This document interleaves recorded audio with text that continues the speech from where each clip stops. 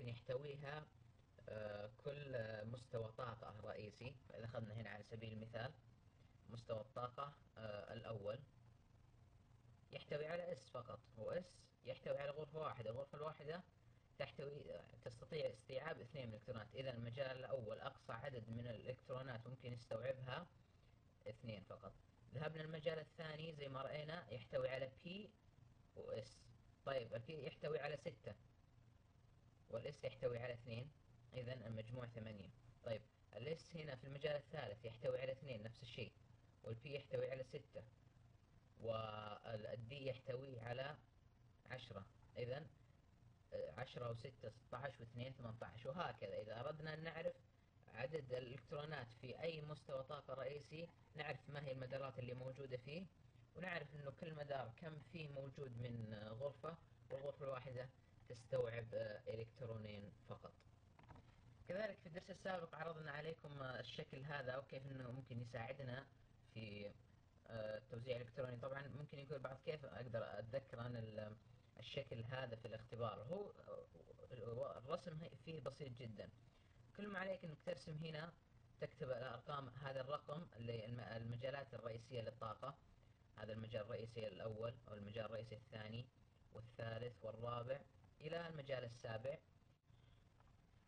اذا نكتب جانب جميع مجال رئيسي الحرف اس، لان الاس موجود في جميع المجالات.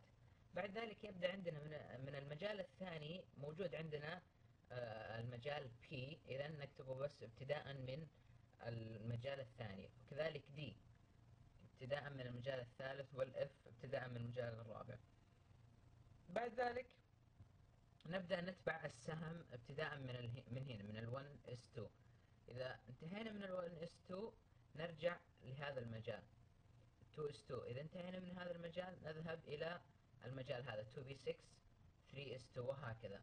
فإذا أردنا أن نأخذ أحد العناصر يكون توزيعه طويل نوعا ما، على سبيل المثال الحديد Fe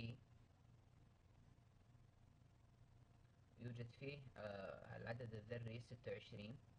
إذا ذرة متعادلة عدد البروتونات يساوي عدد الإلكترونات. إذا يوجد عندنا 26 إلكترون.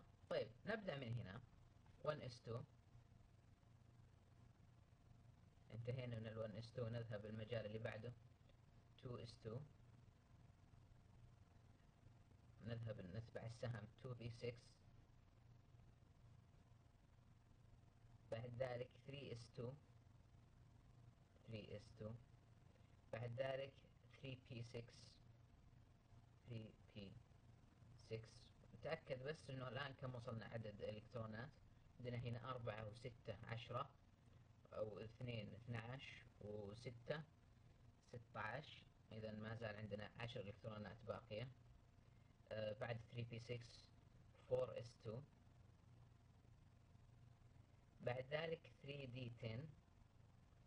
وإذا لاحظتوا معي هنا أنه أخذنا الفور بعدين رجعنا لل3d مرة أخرى، والسبب في هذه أنه راح إن شاء الله نشرحه في درس لاحق.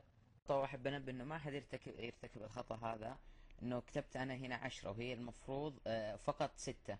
لانه اذا نظرنا الى الجمع الالكترونات عندنا 2 و2 4 6 10 و2 12 و6 18 و2 20، يبقى عندنا 6. اي نكتب فقط 3d6.